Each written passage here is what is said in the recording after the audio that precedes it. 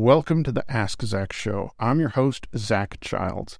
I've spent the last 30 years working in the music industry here in Nashville, Tennessee, during which I've done everything from touring with major artists like Brad Paisley and Carrie Underwood to playing the nastiest dive bars or even the occasional wedding. This show is all about barreling down the rabbit hole on all things guitar and the music we love. We will cover the legendary players, gear insights, and even some interviews along the way. I hope you enjoy. To support the show, follow the links in the description to find out about my Patreon page. Or go to my store at askzach.com to pick up a coffee mug or t-shirt. Now, let's dive in.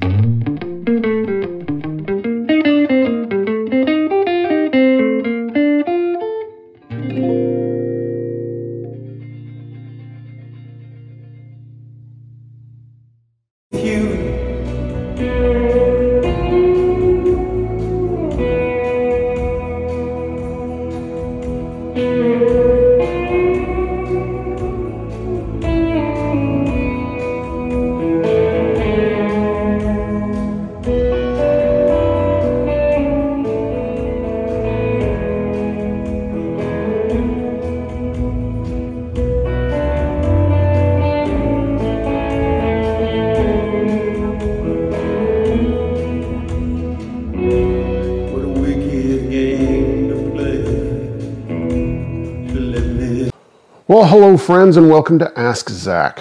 Today I'm going to tell the far-fetched tale of how my Strat here that Brad Paisley built me ended up getting borrowed by J.D. Simo to use with Chris Isaak to play at the Ryman here in Nashville, Tennessee, and of course, he got to play Wicked Game on my Brad Paisley built Strat. So today, I'm going to tell the story first about JD and Chris Isaak, and then I'll go into the specifics of this Brad Paisley built and finished and relicked Stratocaster that he built for me. So this is going to be a fun one. First off, I need to thank all of my Patreon members because they are what keeps this show going, and I'm truly grateful to them. Secondly, I just wanted to let you know that every Ask Zach episode has also been turned into a podcast. So if you're driving to Granny's house and don't have anything else to do and want to catch up on some past episodes, well, check them out. And they're everywhere. They're on Apple and Spotify and everywhere else you'd want to listen to a podcast. All right, let's dive in. So now I'm going to tell the full story of the Strat later, but I had just gotten this, and Brad and I were still kind of tweaking some stuff. He was still kind of doing some aging stuff, and I was doing some, getting it set up the way I wanted to. I was learning things about, kind of like the Eric Johnson method of kind of winding up the low E and A strings, and sometimes using the string tree for certain strings like the high E but not for the B, and just different things trying to keep the floating tremolo in tune. And again, I know there's a lot of people that responded to my to float or not to float video about how they like to deck it but still use the tremolo. I have no problem with that. That just has never worked for me. There's a lot of guitar players I love that use that, but I've never been able to make it work. And also, to me, one of the greatest things about the tremolo on the Strat is the fact that it can go up and down and have such a smooth waver. So, all right. So, let's get back into the story. I get sidetracked. I go down the rabbit trail. So, I had just seen JD earlier that day at Glazer Instruments, and I think I was aging some screws or something like that. I can't remember exactly what I was doing. But, I saw JD and saw Joe Glazer and Nick and all the guys, Aaron, Parker, and a lot of the other wonderful cats down at Glazer Instruments. Adam, also, another favorite. We were just kind of hanging out. And then I left, went back home. It was on a Friday. And I was catching up on emails, doing, a variety of different work. And all of a sudden I get a call from JD, and JD says, "Hey, can I borrow your Strat?" And first there's kind of a, sorry to say this, but it's kind of a what the hell moment. It was like, I just got this thing and I've been tweaking on it. And so then he says, "I just got a call from Chris Isaak's management that they're wanting me to play with him at the Ryman, that his regular longtime guitarist since the mid-90s, Herschel Yedovitz, was under the weather and he was not going to be able to make the gig at the Ryman on Monday, but they didn't want to cancel the show." So JD had played on a Christmas album for Chris recently, and maybe had done some other sessions for Chris Isaak, and so that's why he got the call. So, and the reason that JD wanted to borrow this Strat was, one, he had already checked it out and knew that it was a really good Strat. It's an amazing Strat, actually, without getting too over the top about it. But he said, "I don't own a Strat right now that has a tremolo bar. The only Strat that he had is a Glazer-made Strat from the early 80s that's a hardtail." And he said, "Of course, I've got to play Wicked Game. I've got to play it on a Strat." And he said, "Can I borrow it?" I said, "Sure." So we were both busy. And so he said, "Can you bring it over?" And I said, "Well, can we just meet up at a gas station? Because that's what you do. You meet up at a gas station and pass off a Strat." So that's what we did. We met at a gas station in Franklin, Tennessee. And, I handed off this Strat in a gig bag. And, I told him, a little bit, about, he said, "What strings you put it on it?" I said, "I put, NYXL D'Addarios, 10 through 46. And I told him about the trick, I was doing with, so that he, because I knew he was going to probably want to change strings, even though I just put a fresh set on there. So he had to bust his butt, as it were, learning, I think, roughly 30 tunes. And that was from Friday evening at 5:30 to 3 o'clock the next day on Saturday. That's when the rehearsal was. And I know JD, and I know that he really busted his rear end, and he learned all the tunes. And he told a really funny story, and I'm not going to use the expletive, but he said that they were going through the songs, and Chris Isaak told him, he said, "I'm still waiting for you to F up." And of course he didn't use that, he used the real word. But anyway, JD very much impressed Chris and the rest of the band, and he did an amazing job. And he even surprised them by learning some of their kind of choreographed dance moves. He found video of a recent concert, and he saw when the band would do certain moves and things like that on certain songs, and so he surprised them. He didn't do it in rehearsal. He did it at the show at the Ryman, and he completely bowled over Chris and the rest of the band. So on Sunday, he texted me and he said, "Hey, if you'd like tickets for the show," and I was kind of hoping, I didn't want to ask, but I was hoping he would offer tickets to the show, since I was letting him borrow my brand new to me Stratocaster. And so my wife Amy and I, we went to the show on Monday night at the Ryman, and I have to say that I enjoyed Chris Isaak, but was not a big Chris Isaak fan, and I was only familiar with probably 4 of his tunes. My wife Amy was only familiar with Wicked Game. She didn't know the rest of them, but I have to tell you, that is one of the best shows I've ever seen. Chris Isaak, he's 67 years old. He still sings like a bird, in the best connotation of that. And he is quite the entertainer. I mean, he is a great charismatic entertainer. And he really had the audience in the palm of his hand. He did such a great job. He comes out in a Manuel, kind of nudie suit. I mean, real classy, black, but with a lot of bling on it. And then later on, he came out in the encore with this outfit that was all made of mirrors, and it must have weighed 100 pounds. But Chris sang wonderfully. His band has been with him for golly, I think closing in on 30 or 40 years.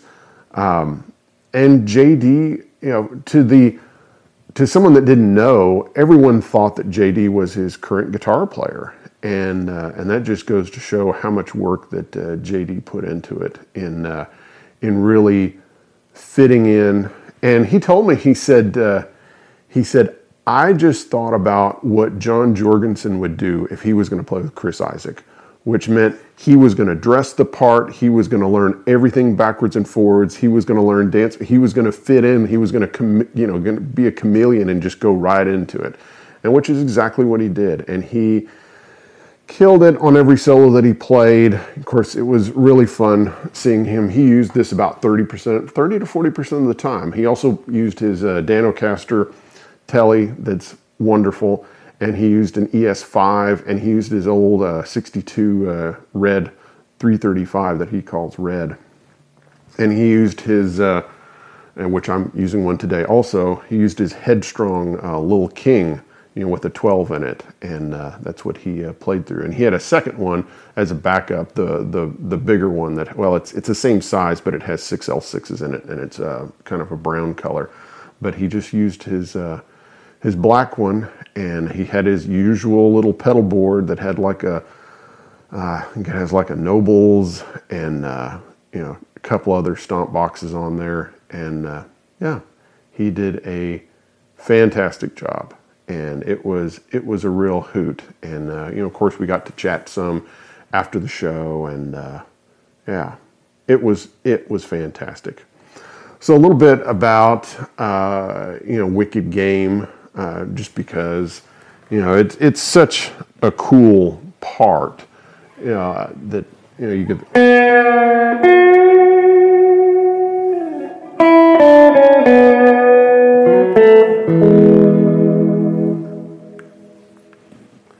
It's just a really, really killer part. And that was originally, the guy that came up with that was Chris's original guitar player, James Calvin Wilsey, who was with him throughout the 80s and through the mid 90s when Herschel took over.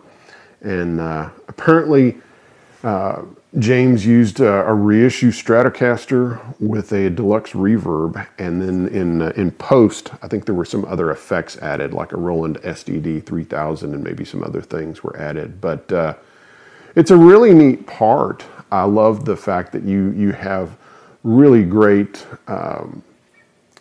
tremolo bar part, and it sounds so stratty. It sounds like the neck pickup to me, and you kind of have this pre-bend, the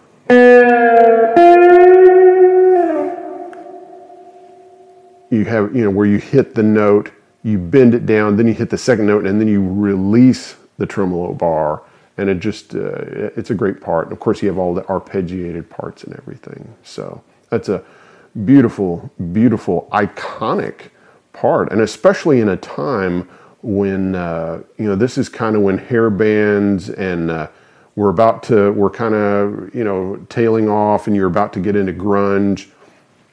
And really, there was Wicked Game and the other Chris Isaak material, and he had Tom Petty, and really there weren't that many other guys that were kind of going for what I would think of as more straight ahead guitar parts. More rock and roll guitar.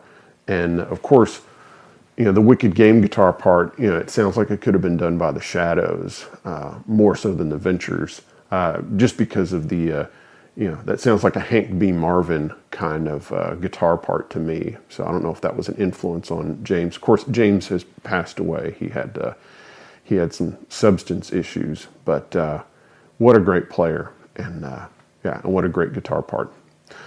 All right, I guess it's time to talk about the Strat. So, I went to college with Brad Paisley. I was a guitar tech for a period of time back in the early 2000s, and then we've just maintained our friendship. And, we just enjoy talking about guitars and geeking out on stuff like that, and that's what we do.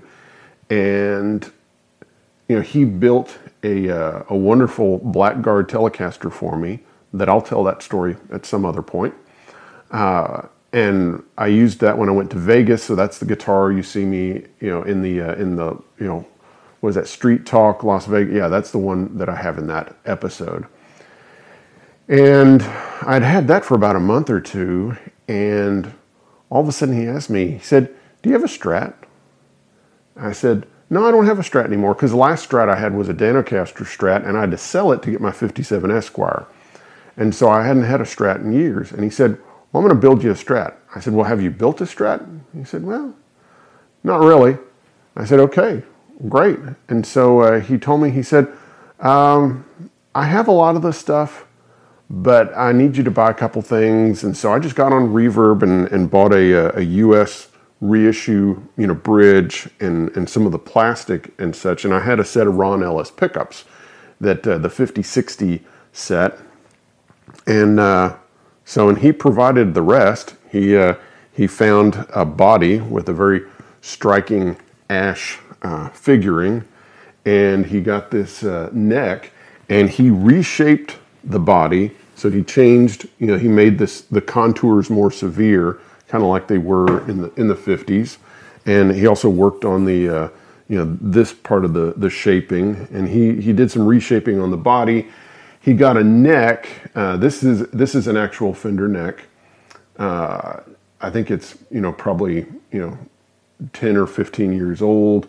That I'm not sure if it was a regular factory model or if it was a custom shop one, but it's really big, and he reshaped it to be a soft V because that's kind of a favorite neck shape for both of us.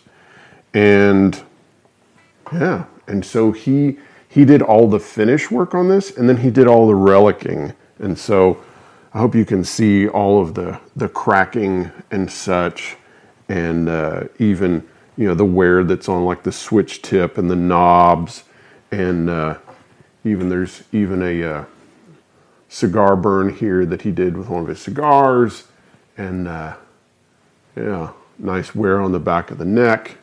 You can see that the back of the guitar is much less glossy, but yeah, got a nice neck plate on there.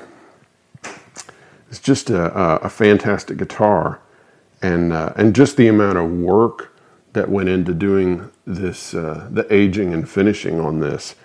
And also, he doesn't have a paint booth or anything. He's just using rattle cans and little other kinds of spray cans that he has. And this is, he does this all just out of his little shop.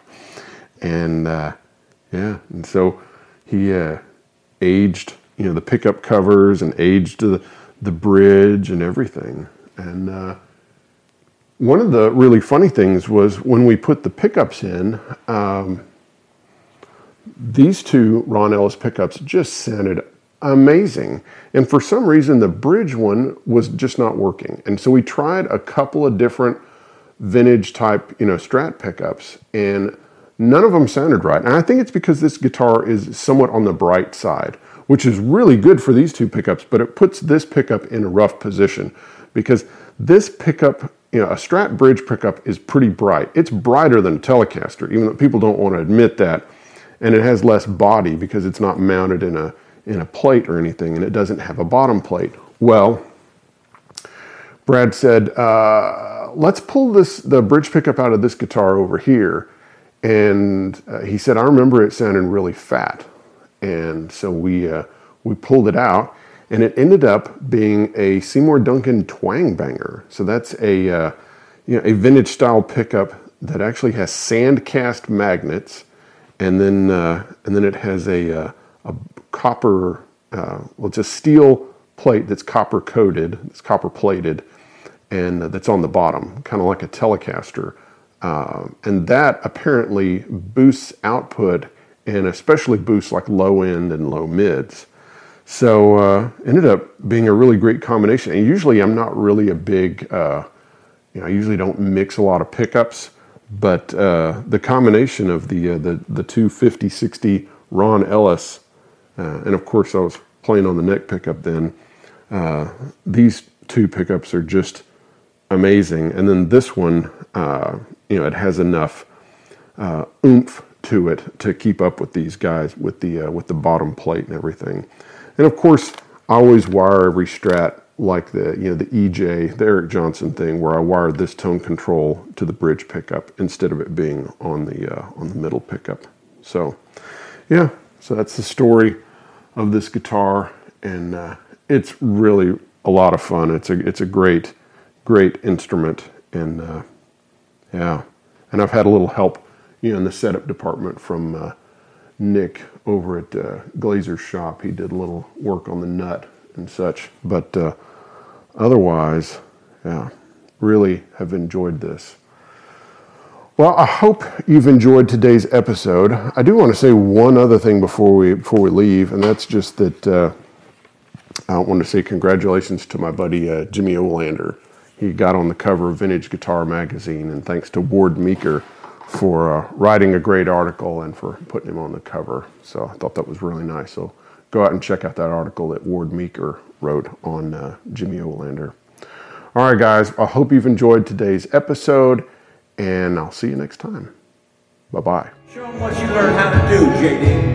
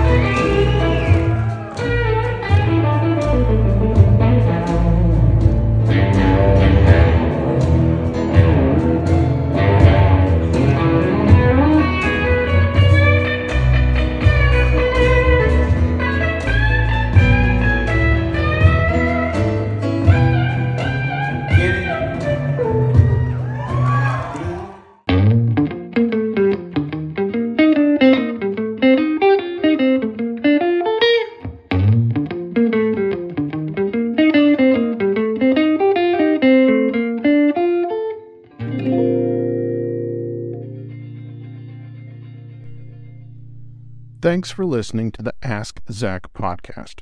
If you want to dive deeper, check out my website, askzach.com, to find more articles and further info on each episode. And remember, it is the support from you, the listener, that keeps the show going. Thank you, friends.